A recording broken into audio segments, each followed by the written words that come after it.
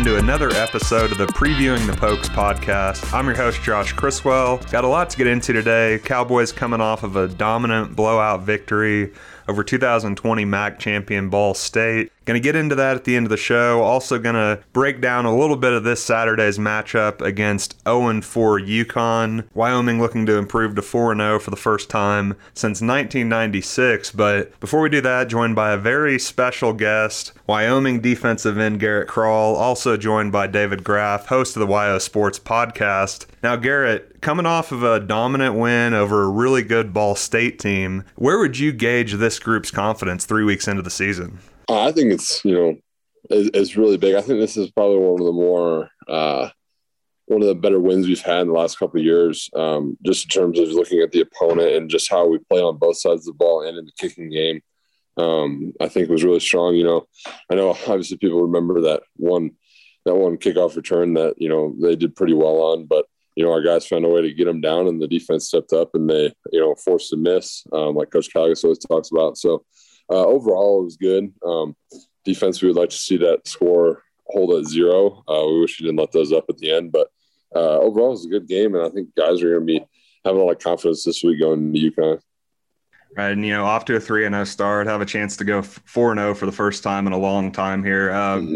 For you and from your perspective, what would you say the thing that's really driving this success this year? I think honestly, it's just we have a lot of guys that have bought in to what we're trying to do here. Whether that's just with the leadership from up above with the coaches, and even into the off season with Coach E and what he's implemented, and we talked way back in the winter about wanting to be champions, and that's one thing we strive to do every week. And Coach Bull pushes us at practice. We're not a team that kind of feels sorry for ourselves and goes easier if we're a little bit tired. We keep pushing on, and I think that just practicing as hard as we do and guys believing in each other, it's made for a lot of success so far. But we know that this is only the beginning. We're a fourth of the way through the regular season. And we got a lot to finish out stronger. We know it's only going to get tougher as, games keep going on. We get into conference. Do you feel like you guys on the defense had something to prove after giving up 43 points at Northern Illinois? Without a doubt. There was a different attitude this week to the defense. And it wasn't something that, Northern Illinois, things fell apart quick.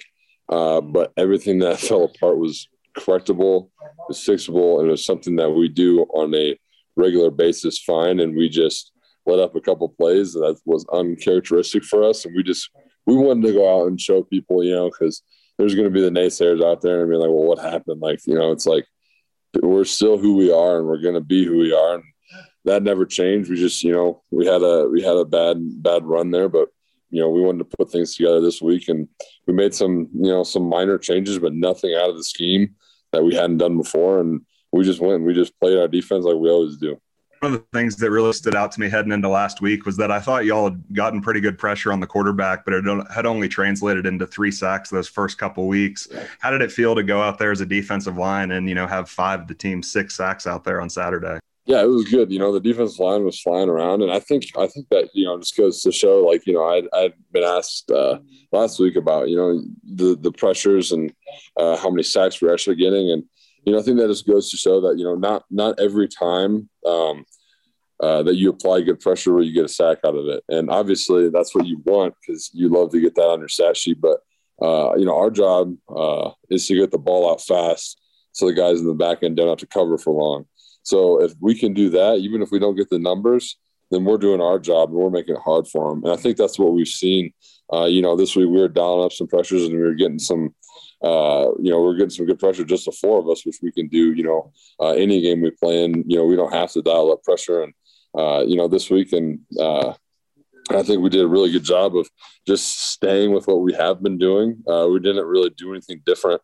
They were just held the ball a little bit longer and we were able to get there. And if we keep doing what we're doing, whether that results in sacks or whether it does or whether it doesn't, if we just keep getting pressure like we have the first 3 weeks, we're going to make it a lot easier on the guys in the back end. And, the guys in the back end, it makes it pretty nice when you have guys like, Braden and Isaias and ZZ and CJ out there because, you're not going to have a lot places to throw in the first second and a half. So it's pretty good working with those guys.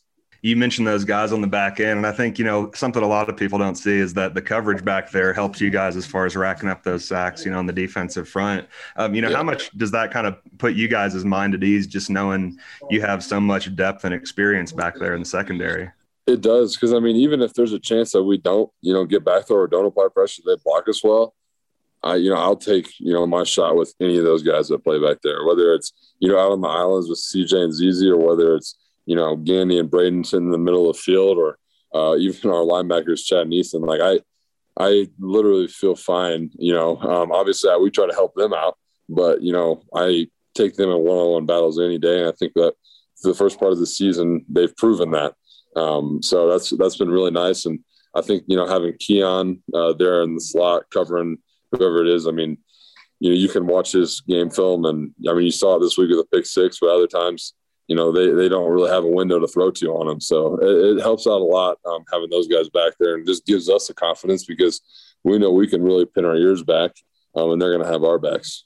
You mentioned Easton, he obviously, it's a unique situation there at linebacker, but he's really stepped in, had obviously a little bit of a welcome to college football moment there in the Northern Illinois game. But, aside from that, he really, even throughout the rest of that NIU game, and especially last week, had a really big sack for you guys. How much has it meant just to have him there? Obviously everyone knows about Chad, but how much has it meant just having Easton, step up with his play these past few weeks? It does, obviously, Chad's a really, really good linebacker, and, some of that gets shadows over Easton. I kind of think about it the same as like when Logan was here and Cash was at the other spot, and a lot of the attention was on Logan, but then I don't always realize how good that Cash was playing. I think that's the same way with Easton. Is Easton's flying around making plays, and Chad will tell you the same thing. Is he's flying around making plays, and Easton makes his job easier because it's not like teams really want to run towards him either. And yeah, obviously, he had a bit of a welcome to college football moment, but I assure you that didn't happen on Saturday, and I guarantee you that's not going to happen like that again. So all of us have it. Everybody has it at some point in their first couple games when they're truly playing offense or defense, and that just happened to be his. But to see his growth and maturity this week, knowing he had to get better, was really cool. Looking back at last year, a couple different things went wrong, but probably the biggest thing that stands out, obviously, is the injuries. That's not something that's been a problem for you guys at all so far through 3 weeks. How much, credit do you give just to the strength and conditioning staff to kind of prepare y'all for this season and get you guys to right now? You're heading into the 4th game of the season pretty much at full strength. Yeah, I give huge credit to those guys. You can't talk about them enough. We spent, 20 weeks really training with them during the off season. And, you also look at spring ball, and one thing Coach Ewell wanted to do was, sometimes spring ball lifts, guys are sore, guys are tired. They don't want to lift a lot. This year we lifted, heavier than I'd seen during spring ball and more than I'd seen during spring ball. It was, only a lift or two short from an off season lift. So we were in there really those 5 weeks of spring ball still going in the weight room. And I think that, it's a credit to Coach E of, pushing us further than what we thought we could go. There was guys hitting some PRs on bench in the last week of spring ball, which I don't think many teams around the country have done that. So I give huge credit to E and the staff over there, Coach Carl and all those guys. They're really good at what they do. And, you also look at like the sports med with Dave and those guys that you go in there anytime and they get us right and get us back out in the field, whether there's some just little nagging, a couple of days, you're good. And those people, they don't get a lot of credit. A lot of people don't really understand maybe their full jobs, but they have a big part in the success that we have a chance to go 4-0 this weekend. Looking at the defense and looking ahead to UConn, what's the biggest thing that you want to see you guys accomplish out there on the defensive side of the ball this week? I just want, people are going to be talking about how you got to travel cross country and go play on the road and all that kind of stuff, that the things that don't have to do with X's and O's that could be a distraction, and I just want to see this defense come out, have a great week of practice. And if we go out and have a great week of practice, we're going to go out there and play great. And that's how I feel every week. And that's one thing we got to, just keep our minds on this week and take that other step. We let 12 points or whatever get up at the end of the game the other day. I don't want that at all. I hold teams to, single digits or 0. That's got to be what we're striving for this week. And I think that's, guys, guys were happy after the game, don't get me wrong, but we're also like, why did we let them score 12, And that's just kind of the attitude we have. And if you want to be a great defense, I think you have to have that attitude. So you just heard from Wyoming defensive end Garrett Krall. Garrett, really appreciate it. Good luck out there on Saturday. Appreciate it, guys. Thanks. You just heard from Wyoming defensive end Garrett Krall. Now, as we do every week, going to close things out by taking a quick look back at what happened last weekend, as well as taking a look ahead at Saturday's opponent. First things first, I had a couple of questions asked to me this week. One of them was just, what was the thing that impressed me the most about the Cowboys against Ball State last weekend? Easily their most complete performance in recent memory. And there's a few things. Sean Chambers' accuracy continues to impress me. He had some really solid throws there, fitting them into really tight windows. He's also not making mistakes. After throwing a pick on the first drive of the season a couple weeks ago against Montana State, he's completing 60% of his passes, has yet to throw another interception. So really like what I'm seeing there. Obviously the defensive production was big, 6 sacks, 2 pick sixes, only allowing 12 points, with those 2 defensive touchdowns actually matched the scoring production of the entire Ball State team. But really, those are 2 things that they've kind of come to be expected at this point in the season, right? Like it's no secret that Sean Chambers is no longer a one-dimensional threat. He's one of the driving forces in why Wyoming has one of the most balanced offenses in easily the Mountain West, and probably one of the most balanced in the country. And then the defense, we kind of always expected that would be a strength. I think it finally just all came to fruition out there against the Cardinals. But for me, I think the thing that impressed me the most was DeWine McNeely. I mean, he went out there, 6 carries, 48 yards and a touchdown. Didn't see him at all the first 2 weeks. And man, he came in there and provided a nice, fresh set of legs. We've seen a lot of Xavier Valladay, obviously, and then Titus Swin has also been in the mix. But the fact that DeWine was out there just really running all over the Ball State defense on his 16-yard touchdown run, just absolutely trucked a Cardinals defender on his way to the end zone. So I think that's huge for them. 3 running backs with over 40 yards in a game last week. That's going to be big, especially as you get into the bulk of conference play. Even if guys don't get dinged up, you're going to want to have those 2nd and 3rd and even 4th go-to option there with Trey Smith that can kind of take the pressure off of Valladay so that he's fresh whenever you need him for a game-winning drive if you get in that situation later in the year. Kind of going off of that, the biggest question I've got this week has just been, will we see the backups this week finally? We thought we might see it in the second half against Ball State. Didn't really happen so much there until the last drive or so. Didn't see it at all against Northern Illinois, which is something I know the Cowboys wanted to be able to do, but just the way that whole thing unfolded, giving up a 26-point lead down the stretch, I think the Cowboys were probably one stop away from getting those subs in there, but the way that game just started unraveling, they never really had the opportunity to.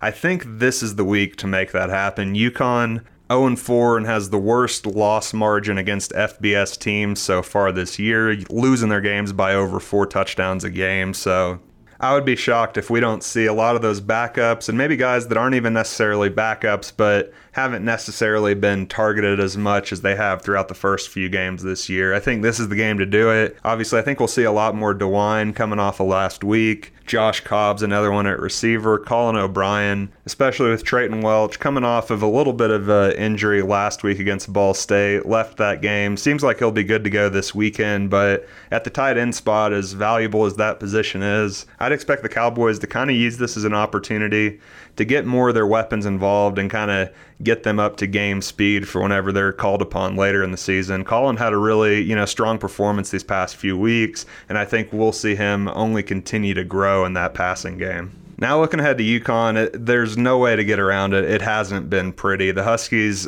probably by most accounts would be the worst FBS team in the country this season, evidenced by Wyoming entering the game as a 29-point favorite. But couple of bright spots there. Brian Bruden had a 96-yard touchdown return against Army last week. And then Tyler Pomachan at quarterback is probably the biggest thing.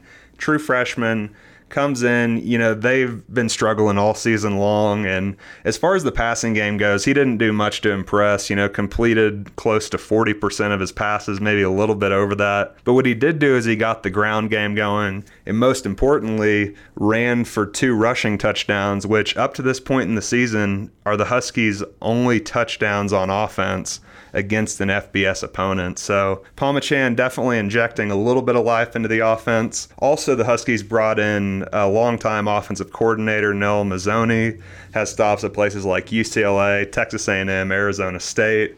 He's in there as an offensive analyst, and it's hard to say what impact he's made specifically, but it certainly can't get any worse than it was the first couple weeks. Last week finally got a little bit of offensive production there, so I would think that it's somewhat heading in the right direction, especially with a respected offensive mind like him in there. As for the ugly, it doesn't get much uglier than the UConn secondary, giving up 254.5 yards per game, which puts them outside the top 100 in the country in passing defense.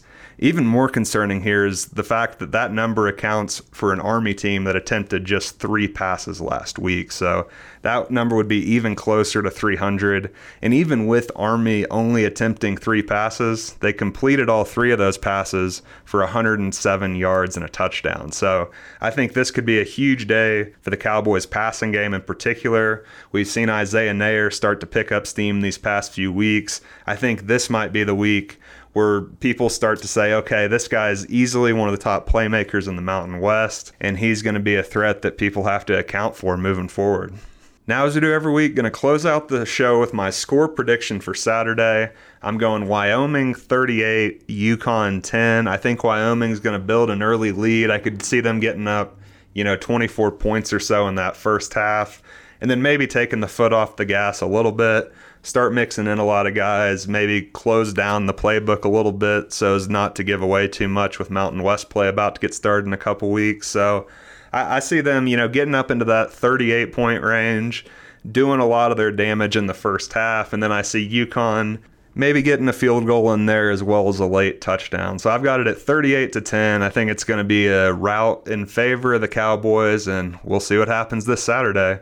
I'm your host, Josh Criswell. You've been listening to the Preview and the Pokes podcast. Make sure to subscribe to the YO Sports podcast to get new episodes to your phone every week. And also go to yosports.net for the latest on all things Wyoming football. I'll talk to you next time.